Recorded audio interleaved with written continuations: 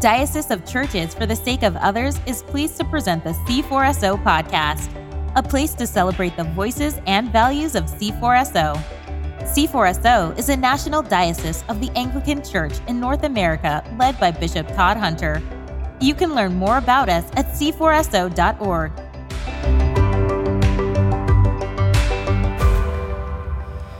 Hey everybody, welcome to the C4SO podcast. Again, I'm your host, Ben Sternke. And again, I'm here with Bishop Todd Hunter.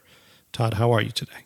Good. You know, on my calendar, it doesn't say C4SO podcast. It says highlight of the week. Highlight of the week. That's right. Well, we get to chat for a few minutes. While we're doing these kinds of episodes, we don't actually get to chat for very long. We chat for 5 minutes maybe, instead of the 30 or 40 that we normally get to. So, but I'm sure. But I've been enjoying this series. I think it's been great to have you getting, the voices of our clergy interacting with each other. So I'm enjoying it.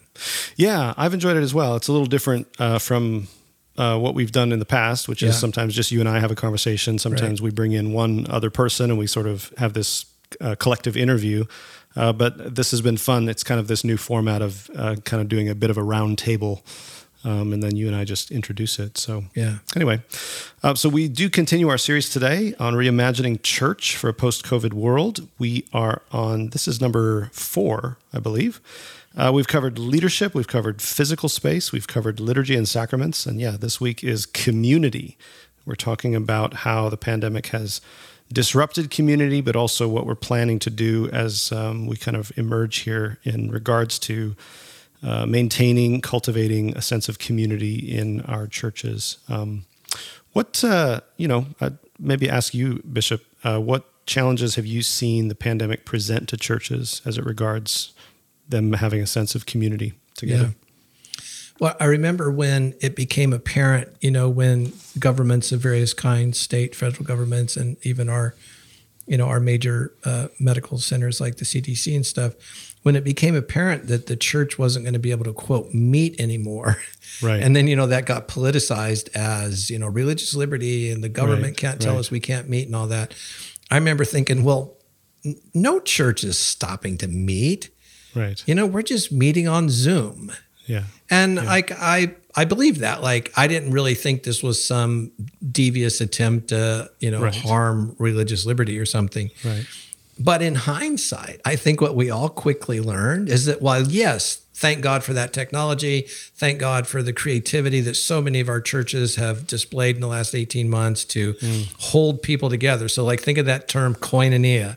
To hold people together in some sort of community. But we all quickly realize, and now most of us have read the studies that show that actually being on Zoom is exhausting. It exhausts our brains, it exhausts our souls. I just saw a friend downstairs at my office here who she's pregnant and almost ready to have a baby and hadn't seen her in a while. I'm just asking how she's doing. She gave me a little hug. It's like, I can't remember the last time somebody gave me a hug in public. You know what I mean? So I think what we're all learning is there is something about community that's not just doctrinal, what does the word koinonia mean? And, the doctrine of the body of Christ or whatever. And it's not merely my denomination or my little tribe in a denomination, but human beings being together around an agenda sort of set by God and his kingdom and his purposes, and all of us trying to align our lives to that is actually a really big deal. Yes. You'd think it wouldn't have to be said, but that sort of intimate spirituality, that spiritual togetherness that koinonia implies, the participation, the sharing things in common, the finding our identities with each other, being one body. I mean, I just think we all got a giant object lesson in, quote, ecclesiology. Yeah. That's some of what just recorded, the episode we just recorded, some of what we end up talking about is that there is there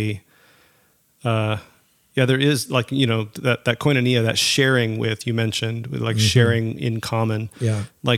We gave up sharing just space in common, being in a room together and finding out how valuable that was. Yeah. After everybody's exhausted and we're trying to figure out why it's so exhausting to meet on Zoom. But realizing that we need that sort of human touch, that human contact, to kind of, and how that interfaces with, the theology of the body of Christ, like you said. Yeah, it's a really, really big deal. One of the other things we end up reflecting a little bit on in this episode that listeners can kind of listen for, that I think is important in regards to our churches and community, is that if you had a previous relationship, it was easier to maintain that relationship over electronic means, over Zoom, that kind of thing. Yeah. What was very difficult is for new people to sort of get to know a community over Zoom. Right. It was almost impossible. And so in many ways, it felt like, so new people joined our church during COVID, but in many ways, just now they're starting to actually get to know people, because makes total sense. Yeah. They see a little picture on Zoom, but they can't really, they don't really know much more about you, or they, even if we're in person, there's masks, and it's like we're trying not to just hang out and be together. So now, even just now, like people who've been in our church for a year are starting to be like, okay, I'm getting a sense for how you guys are a community, that kind of thing. So in some ways, it sort of feels like our community life was just, there was a pause button that just got hit, and we just had to maintain something. And now we're getting back into actually being able to do this and grow. Yeah, it's kind of like like you said, we hit a button that launched an era of like minimalization or something of community. And now at least I hope that there's a hope and expectation that we can find our way back to something really robust. Because like I picture you walking around Indy, and obviously you carry the Spirit of Christ with you as a follower of Jesus. Hopefully I do the same thing as I walk around Franklin here. Mm-hmm. But there's something about the presence of God with us when we're all together. Yes. That's more than just charming. It's more than just warm or winsome. I think it's real. There's like, I don't know how to say this with theological precision. Like, I feel like I know how to say it experientially, but that like, so if I'm by myself, I feel God's presence in one way. If I'm with you having coffee and we're talking about something, I feel it differently. Yeah. Again, I don't mean to talk in any sort of theological precision there, just more how we experience it. But when we're all together, singing or reading a collect together, or saying or confessing our sins together, those things we do together, I think facilitates a presence of God that is really important. Yes. Yeah. Yeah. That there's something important about, and again, caveat, asterisk, I'm not trying to speak super theologically precisely here, but there's something important about this, the way the Spirit of God works between and among us, that doesn't happen purely within us. Yes, it has. So I guess we don't have to rank it in importance or something. We can just note that there's that we experience it as human beings differently, and it's like really good. Yeah. That's, it feels like that lines up with the metaphors, to be members of one another. Is to be in relationship to each other, and something happens, I think, in the space between that doesn't happen if there's no space between, or if it's just within me. So, anyway, well, we'll get into the interview. Thanks, Ben, and learn some more stuff. I'm looking forward to it. All right, thanks, Bishop.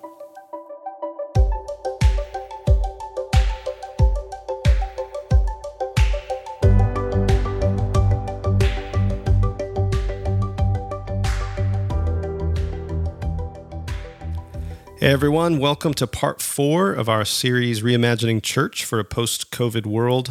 Today our topic is reimagining community, and I'm joined by 3 guests who have all been actively leading churches in our diocese through this pandemic. The Reverend Kimberly Deckel is the rector at All Souls in Phoenix, Arizona. Kimberly, welcome back to the C4SO podcast. Thank you. Good to be here. We've also got the Reverend A.J. Sherrill. He's the lead pastor at St. Peter's Church in Mount Pleasant, South Carolina. A.J., welcome. Yeah, good to be with you. And finally, the Reverend Andy Palander is the organizing pastor at All Souls in Seattle, Washington. Andy, welcome back to the C4SO podcast. Good to be here, Ben. Thanks. We've got 2 All Souls on the podcast today, so I'm excited for that. It's just kind of a funny little quirk. So welcome to the C4SO podcast, everybody. I'm really thankful that we get to hear from you all today. Our topic, as you know, is community. And maybe to get into this, last week our topic was liturgy and sacraments. And we mentioned that for Anglicans, worship is part of the reason that the pandemic was difficult is that worship is inherently embodied and inherently participatory. And so it was quite disruptive to kind of go through the pandemic, and we're looking to get back into some of those things. And that worship, I'm connecting these dots because worship, again, for us as Anglicans, worship is meant to send us back into the world then, back into our neighborhoods, back into our workplaces, back into our homes, to be the body of Christ together in community. Which has, this is one of the things that's been very deeply disrupted by the distancing required, by people kind of huddling in pods, to kind of all of the stuff that has been required to stem the tide of this pandemic has disrupted our sense of being a community together as the church.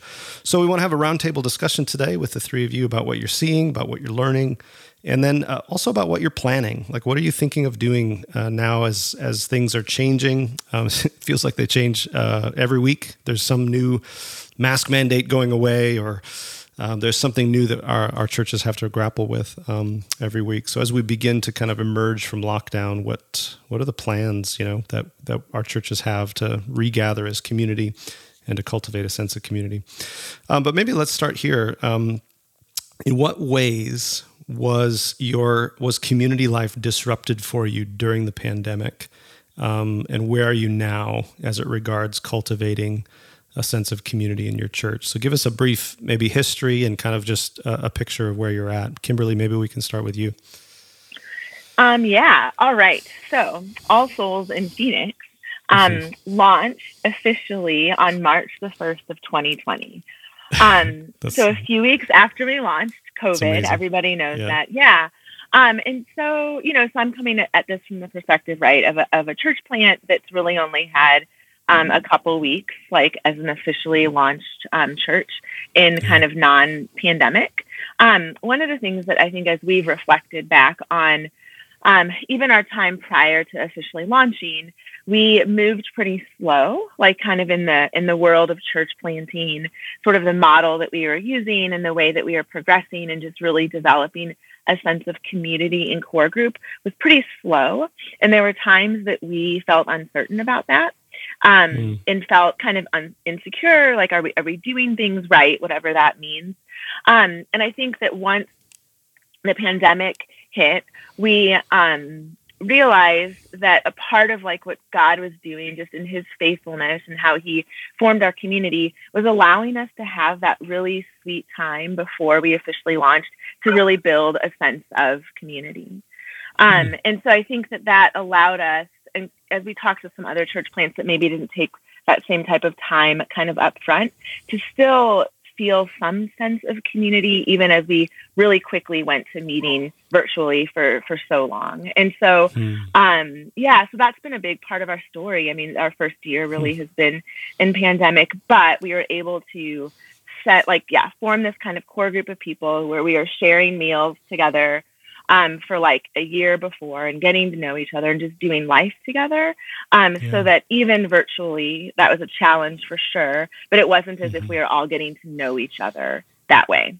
So, yeah, that's interesting, Kimberly. I think one of the things that I've noticed for us is that the people who've joined our church since the pandemic started, it's been very hard for them to get to know people. Yeah. And I've noticed that like the virtual environment or the screen, like it's okay for maintaining relationships that have been developed in person, but it's really difficult to develop that. And so that's really an interesting observation, I think. And like you said, a testimony to God's faithfulness that you were able to kind of lean on something that you'd cultivated before the pandemic began, even when you had to go virtual. Yeah, for sure. And I think that, in terms of like how our community has developed since then, like you said, new people, it's tricky. It's been really hard. And so, in terms of where we thought kind of All Souls would be going and how we would sort of grow and develop as a church plant, it looks like where we are today is way different than we imagined. So it feels like, I'll talk more about it, I'm sure, in today, but it feels like we're kind of starting over. Yeah. And like you said, we'll get around to some of that. Like, what are you guys planning to do? But yeah, so it feels like maybe there was like this pause almost of like, okay, we can't really do much in terms of developing community, but now we're starting over. Now that we're sort of emerging. Yeah. Yeah. Andy, how about you? What about you guys? How did this affect you, and where do you find yourselves today in regards to community? Yeah.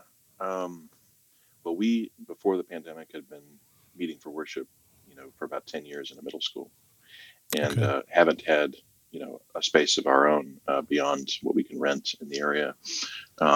And so not only did we lose that space very quickly, but pretty much any rentable space has been lost to us, even through now. I mean, lots of other churches, schools, parks and rec spaces are not opened. Just the way that our region has responded to the pandemic. So we just were immediately and very, very completely spread out in that sense. But we've been really encouraged by the ways that people have remained engaged. I've been surprised by participation through digital channels and Zoom and these sorts of things. And right as it happened, we had been planning for some time before the pandemic happened to actually launch this initiative within the community that would really give a sense of course, we called them parishes within sort of our neighborhood, which got to be a confusing word as we were moving into the diocese. But we had sort of these three geographic areas that we broke our neighborhood sort of up into, where people would really have a sense of doing church and doing community with the people nearest to them. Our neighborhood has about 100,000 people in it. And it was a way to sort of slice geographically and say, hey, be attentive. Let's be seen. Let's see each other. Let's be aware of needs and sort of focus our group life geographically around the folks that are nearest to you. And that was a sweet thing to be able to launch kind of as this was happening. I think it remains to be seen how that initiative is going to continue to sort of blossom and be at work in our church. But we've met in a parking lot for a lot of different things, and I think it's been good for us just to be kind of displaced and have lots of wonder about how God's going to lead us and provide. So. Yeah, that's great. And that did those. I was trying to remember what you said there. Did those communities get started before the pandemic hit? Did you launch those right before? They had been in the works of getting launched, and then kind of as the pandemic hit, it was like, well, okay, let's go. This seems never better a time. Yeah. So very good. Okay, AJ, how about you guys? How's this affected your sense of community life at St. Peter's? Yeah, I mean, I went into the pandemic in one church and came out of the pandemic in another. So you started leading after the pandemic hit. You stared leading St. Peter's. Yeah, so I led a church called Mars Hill Bible Church in Grand Rapids, which was a very different environment regionally than Charleston. And so a call to Anglicanism, which was like a decade-long sort of run, finally came to a head, and it was the right time to do it. So when we got here in the fall, it was just a different world. I mean, people were gathering again, and I think I was asking questions not just around community to community, but pastor to community. Like, how do I become assimilated? So for any pastors listening that might have a similar experience or be asking themselves, like, I'm new to this gig, and how do I become a part of this body myself? I found myself over and again just opening up space. We have space here on the grounds that we meet where it was just like, hey, instead of scheduling stuff, like, what if we just made like slots available every week, 9 to 11:30, I will have French press available for you. So come, on a work break or come before work, hang out for 30 minutes, demask, make sure we can talk outside. And thankfully we had weather cooperating with us. And so Even preaching into a congregation of mask wearers is really hard. I mean, it's amazing how the mouth is so important, as it turns out, to community development and relational connection. And so we've just been really passionate about trying to maximize our environment and our climate. So how do we design community outside and to make sure that we can do everything that we can to build relationships in ways that are appropriate within a pandemic? Yeah, that's really interesting. That I've been impressed by how much climate and weather have played into this as well. So I'm thinking about, Phoenix is pretty sunny all the time. It can maybe get uncomfortably hot in the summer. Mount Pleasant, man, it's pretty pleasant. I used to live right around there, and so I know that. And then I know the cliches about Seattle too, that it's raining all the time. So I don't know. How is weather? Have you guys found weather kind of playing into how you gather as a community and how it's affected things? For us, for sure. And it's funny because last summer, as a lot of churches shut down, physically meeting on Sundays, and then kind of started opening back up in the summer. And a lot of churches kind of on the East Coast and the Midwest were meeting outdoors. And I was so jealous because it was 120 degrees here, not an option. And so as soon as it did start to cool off here, because we do have, from kind of October until early May, the weather, and it starts getting warm in April, but it's really lovely and outdoors is totally doable. So we did start meeting outside. We moved indoors when we first started meeting again in the fall. And then we moved outside from the beginning of December until the end of April. And it was lovely. And I actually kind of miss it. And I think that it was interesting for us what meeting outdoors even just did. Yeah, even just in terms of how it developed our sense of community. It gives a different feel. We met in a backyard. And so we're pretty low church anyway, but it just gave this really, made it felt even more familial in a way, people on blankets and, lawn chairs and things like that. Whereas when we've moved back indoors, even though, our liturgy, our service hasn't changed much from what it was outside, it feels different. And we also, the church that we meet in is really big and we're a church plant. And so it kind of swallows us a little bit. As soon as it cools down again, I'd be happy to move back outdoors. Yeah. That was, it was interesting to map some of that. I've got friends in Texas as well, where it was we were, in the late summer and early fall, we had begun to, here in Indianapolis, begun to meet outdoors. And it was possible for us, but then, November, it got a little bit too cold and we had to, we weren't quite comfortable yet to go back inside. And so we had to go back online. And that was just when a lot of folks in climates like yours, Kimberly, were starting to be yay, we can meet outside. And so it was our turn to be jealous. AJ, I'm wondering if, Andy, you talked a little bit about your, the parishes that you called them, that had, begun to be launched. Kimberly, your whole church was basically, probably the size of a small group when you launched, and so there's that kind of thing. But AJ, obviously, St. Peter's has been around for a long time. It's a larger church. Was there a disruption to groups? Do you guys have home groups, or what do you call those? And were they just canceled, or how did you guys navigate that? Yeah, there was a pretty accelerated sort of momentum toward Zoom groups. Okay. And, 6 weeks into it, I think Zoom fatigue sits in for a lot of people. Yep, that's about the time. 6 weeks, everybody's wow, we're super tired of this.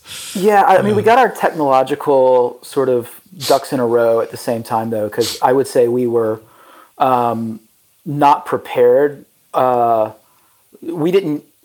church, prior to me getting here, had not really... who would have predicted this? And It's a very incarnational local community.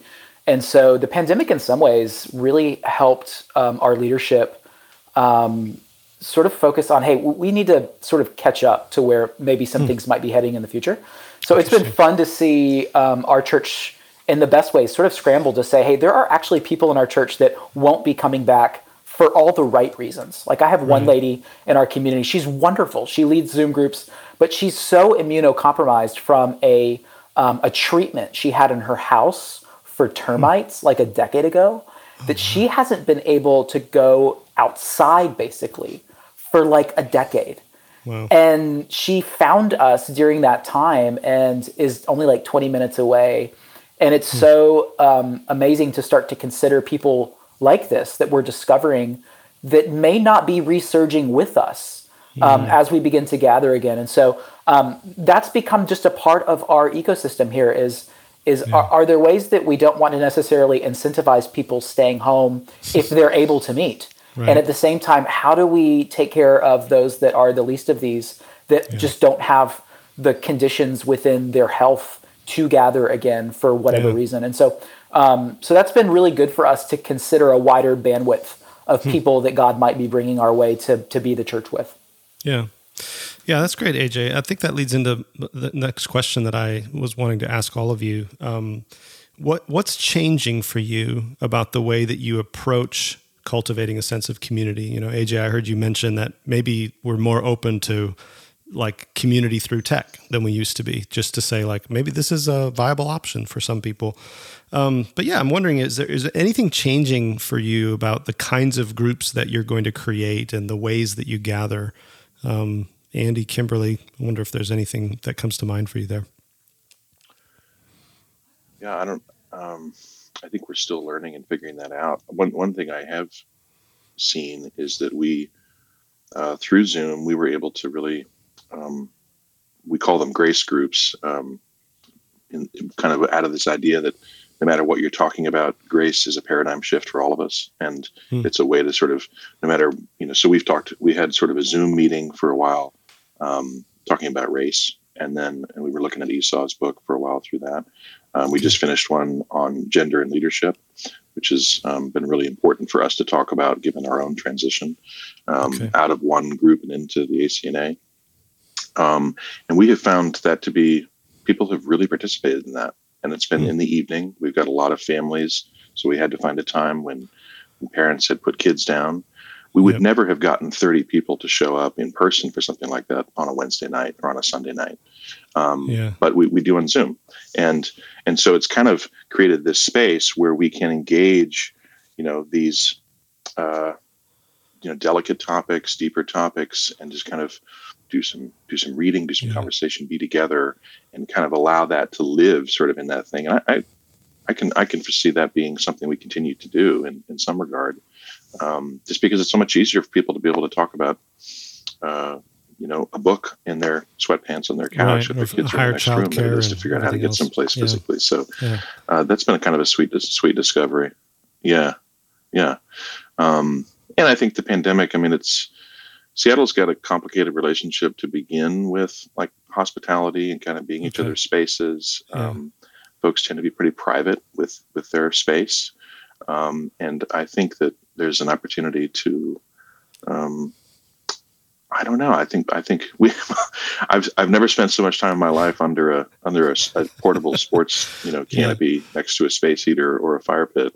But I think that, the backyard has been reclaimed, and as a space where we can be together and just kind of be family to each other. And so I'm curious about, what sort of the more sort of conversational formation or sort of these kind of hard hitting topics like race and gender and plenty of other things, like will those sort of live in a Zoom space in the evenings where people can focus, and then, will sort of the gathered times in people's homes be more about food and prayer and singing and, so it remains to be that's seen. Interesting. That's so there's we've like observed. the way that you gather, you found that the Zoom room is, what it seems to be good for is some of these discussions about hard topics or learning or classes, that kind of thing. And then in person, the thing that seems to be important there is like just like you said, prayer, hanging out.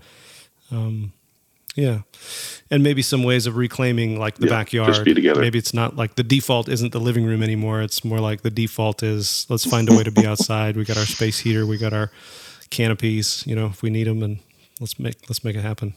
Yeah. Kimberly? How about you guys? Yeah.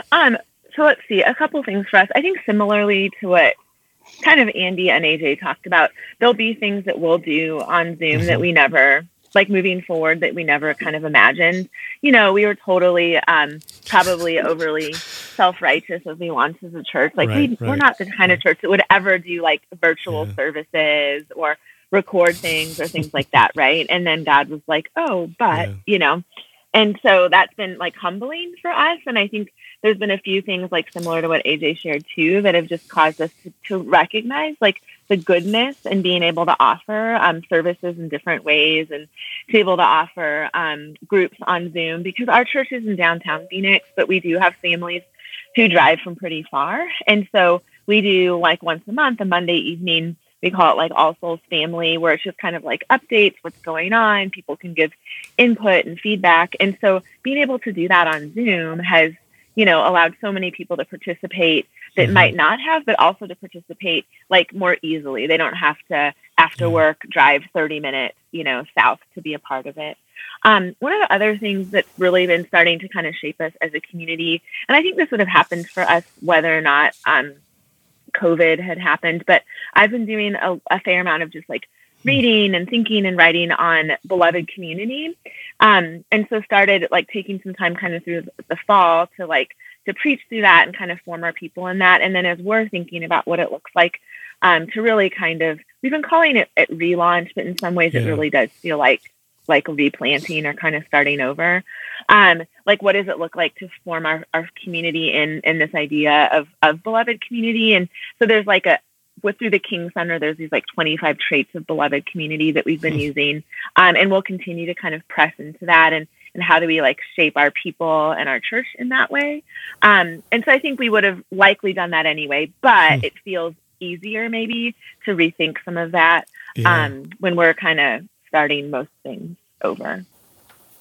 Yeah. But I think we're feeling really confident that the fall, like as a team, especially for listeners that are like, should I plan with any sort of confidence? I think that's like a big question, that it feels like things are changing every day. Is it going to revert back? Is there going to be a spike, et cetera, et cetera? We're feeling really good about what we're seeing scientifically about where things are headed toward the fall. Now, we could be wrong on that.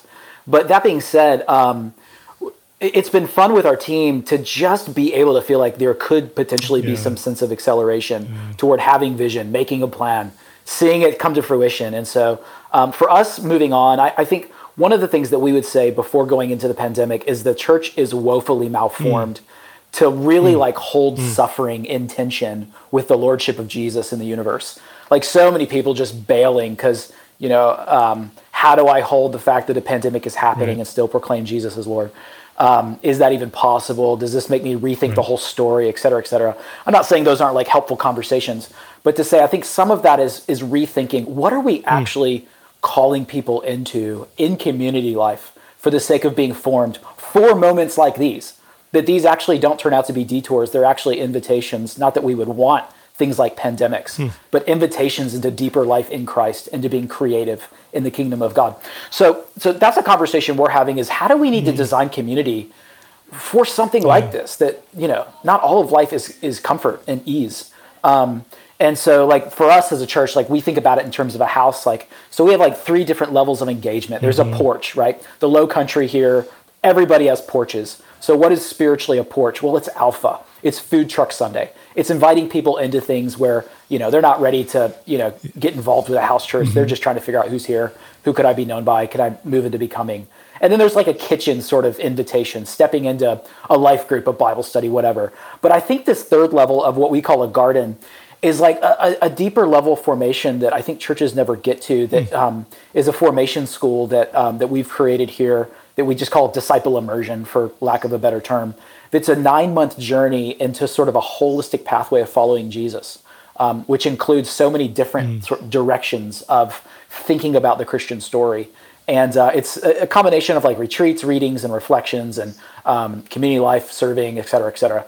And it's things like this that I think most Christians in the South, at least, they're just bored, and they feel like they've run the gamut, and they're like, is there something that's going to actually like really cause me to maybe have a little bit of sacrifice for the kingdom of God, maybe to sacrifice my time, my intention, what I love, what I'm about. And so we're trying to think strategically in terms of like levels of engagement for people so that they can assess where they are and move into a kind of discipleship that's really going to equip them for where God is leading us. I want to come hang out in that house. Porch, kitchen, garden. Come on, man. Come on. I don't. Does the house need anything else?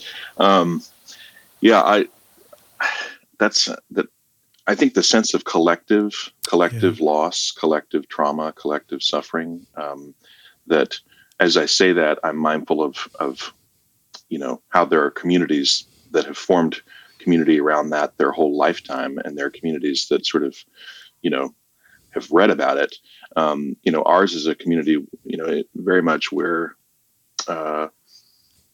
there we are. We can choose to be pretty insulated, removed from things that we would collectively, be traumatized by, and I think, like what AJ was saying, I mean, to move into spaces of sort of broadly experienced loss, uncertainty, grief. I mean, I know there's been lots of talk around lament this year and prophetic lament, et cetera, but just as a driver toward community, the fact that there is, it's like, what do I do with, I'm all up in my feelings about these hard things I can't control. And, all of a sudden community is something that I need differently than when, I had a hard day because there were too many soccer games to go to. I mean, it's just,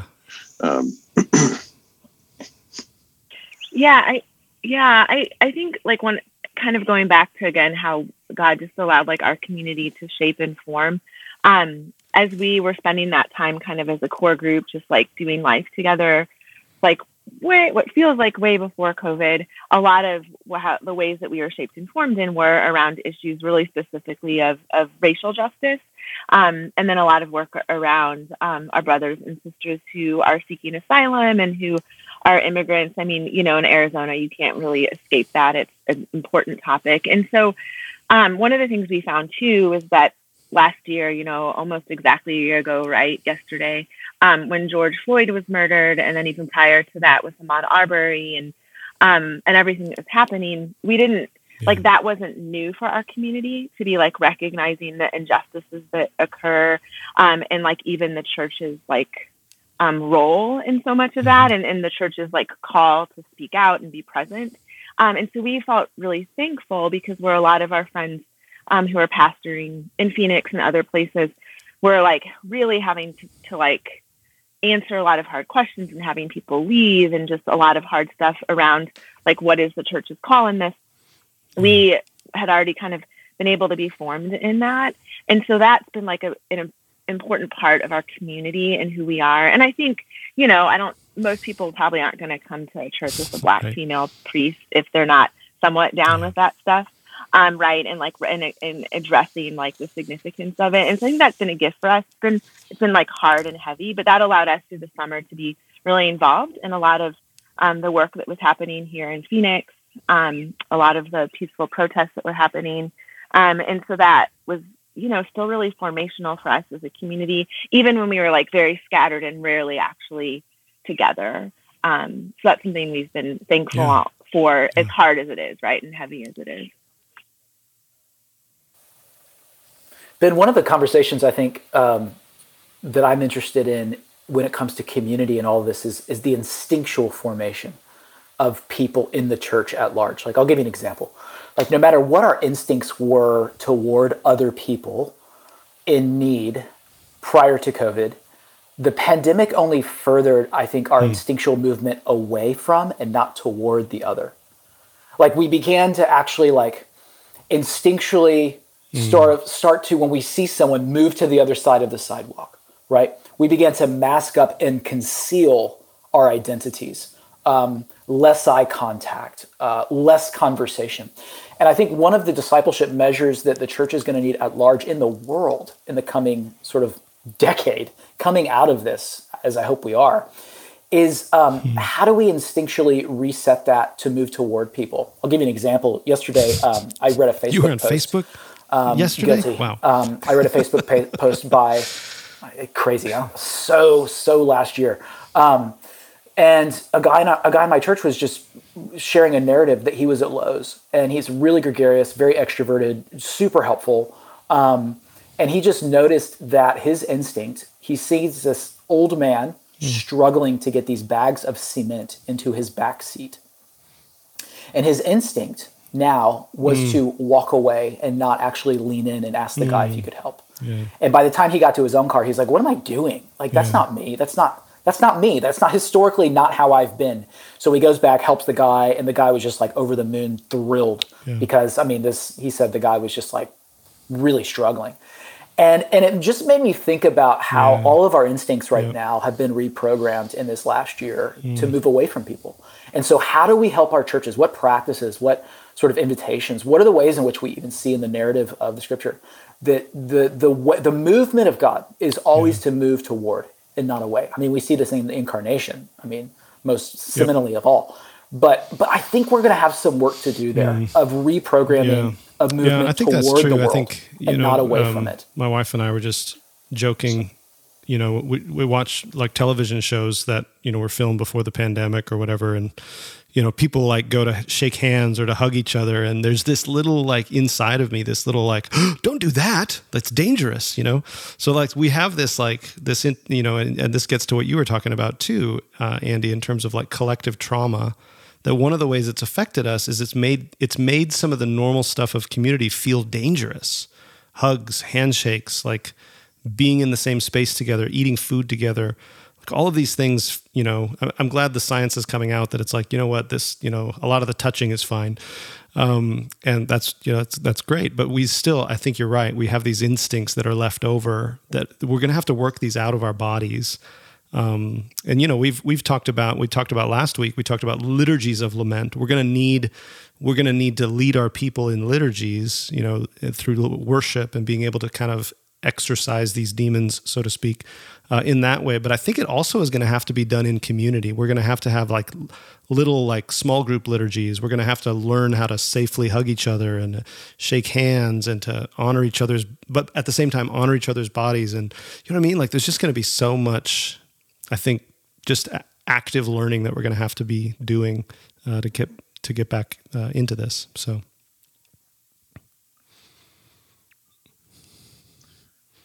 We've been living in a metaphor, you know, that in a world that is not as it should be, you know, separation is gravity, and the anti-gravity is connection. And like what AJ is saying, and the idea that you cross the street, so that, you know, your dog and the other person's dog doesn't daily get COVID. Occurrence for me. Yes. You know, there's, you know, it's like this image of you know, we're in a broken world. Things are not as they ought to be, and it's brokenness creates separation.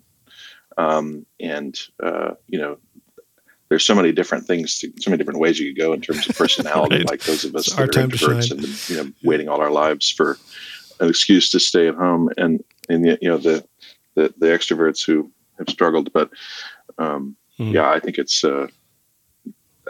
100% like retool, re-engage, be like, hey, what is community for? You know, and just the basics of connection and intimacy and, that energizes me. Well, maybe one last question for all of you that you can answer quickly. When you think about this sense of community at your church and kind of, you know, even all the work we have to do that we just mentioned, what are you concerned about and what are you hoping for? Maybe it could be one answer to that, but what you know, what are you hoping for and what are you most concerned about? Who wants to tackle it first?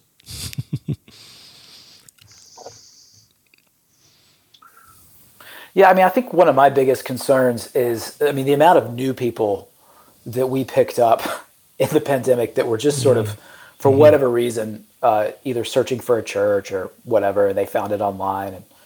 And I think my greatest concern is around the area of belonging and assimilation with regards to community. Because for many people, it's going to feel like a homecoming, you know, of, oh, yeah, I know that, you know. And it's the new person coming in that I feel like is going to feel like they were late to the party of, like, you know, I get it. And I want to honor the fact you haven't seen each other in a year. but at the same time, like how do we make space and veer toward someone that has no sense of belonging here? And so that's been a conversational thread in our staff of just like, how do we veer and prioritize toward the new person, toward the one that feels like the outsider? And just, we just sense that people that know each other, they'll figure out a way to reconnect. But let's figure out a way right after the gathering. Hey, listen, we're going to take 10 minutes to have water on the lawn outside. Just meet someone that you don't know and get to know them and ask them what they're passionate about this summer. Things like that. Just, it's amazing to me. People in the South, I mean, it might be different in Phoenix and Seattle. People are way too polite here and just subdued. It's like, come on, just get charismatic and put yourself out there and have a chat with someone you don't know. That's a really big step, as it turns out, in the body of Christ. That's just good. So people feel loved and seen. Mm-hmm. That's really good. I think so for us in terms of like a concern, I mean, just being like super real, I think as a church plant, like I just feel concerned about like, are we going to have people? Like, are we going to, in summer in Phoenix too, like people really leave. So it's just crazy how much it slows down like for every church. So summer's it's hard to really gauge what, like, who our people are, and even in some ways like that sense of what community will look like coming into kind of fall and winter.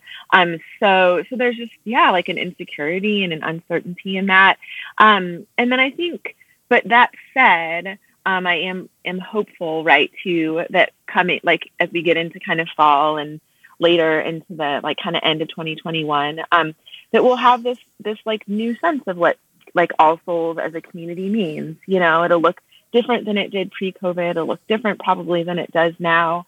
And so there's a bit of, like there's something kind of fun and exciting about that too. Just sort of the, like, I don't know, the endless possibilities of what it'll look like, and just what it'll mean for us to follow Jesus into this work that we're called into. How about you, Andy? So. The first thing that comes to mind is I'm concerned that people have gotten really used to and not having to show up at a specific time, a specific place on Sundays. I mean, I think it's, I mean, myself included. I mean, it's like, well, I guess I'll listen to the service on, in the car while I'm going to, go ski or go out to the lake or something. So, I mean, I'm concerned about that. I think too, more significantly, I mean, the folks that already had sort of relational and community glue in their lives within the community, I think that has deepened so the people that were connected have gotten more connected.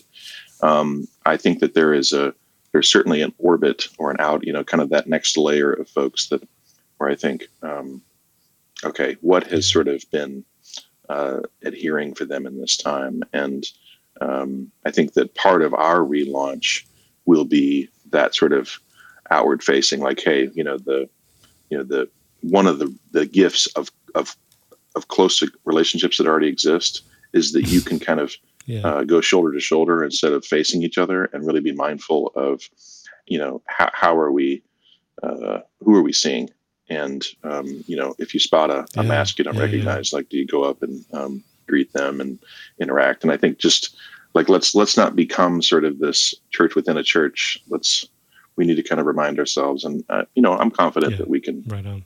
We'll be poised to do that, but that's a concern. It's just that we've kind of become more inward facing, which is sort of the opposite of what we wanted to be about. Yeah.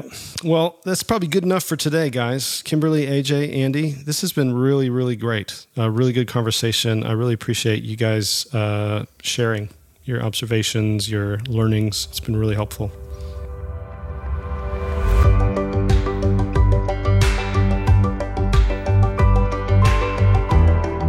Thanks again for listening to this episode of the C4SO podcast. We hope you enjoyed our conversation. Email us your thoughts and suggestions at connect@c4so.org.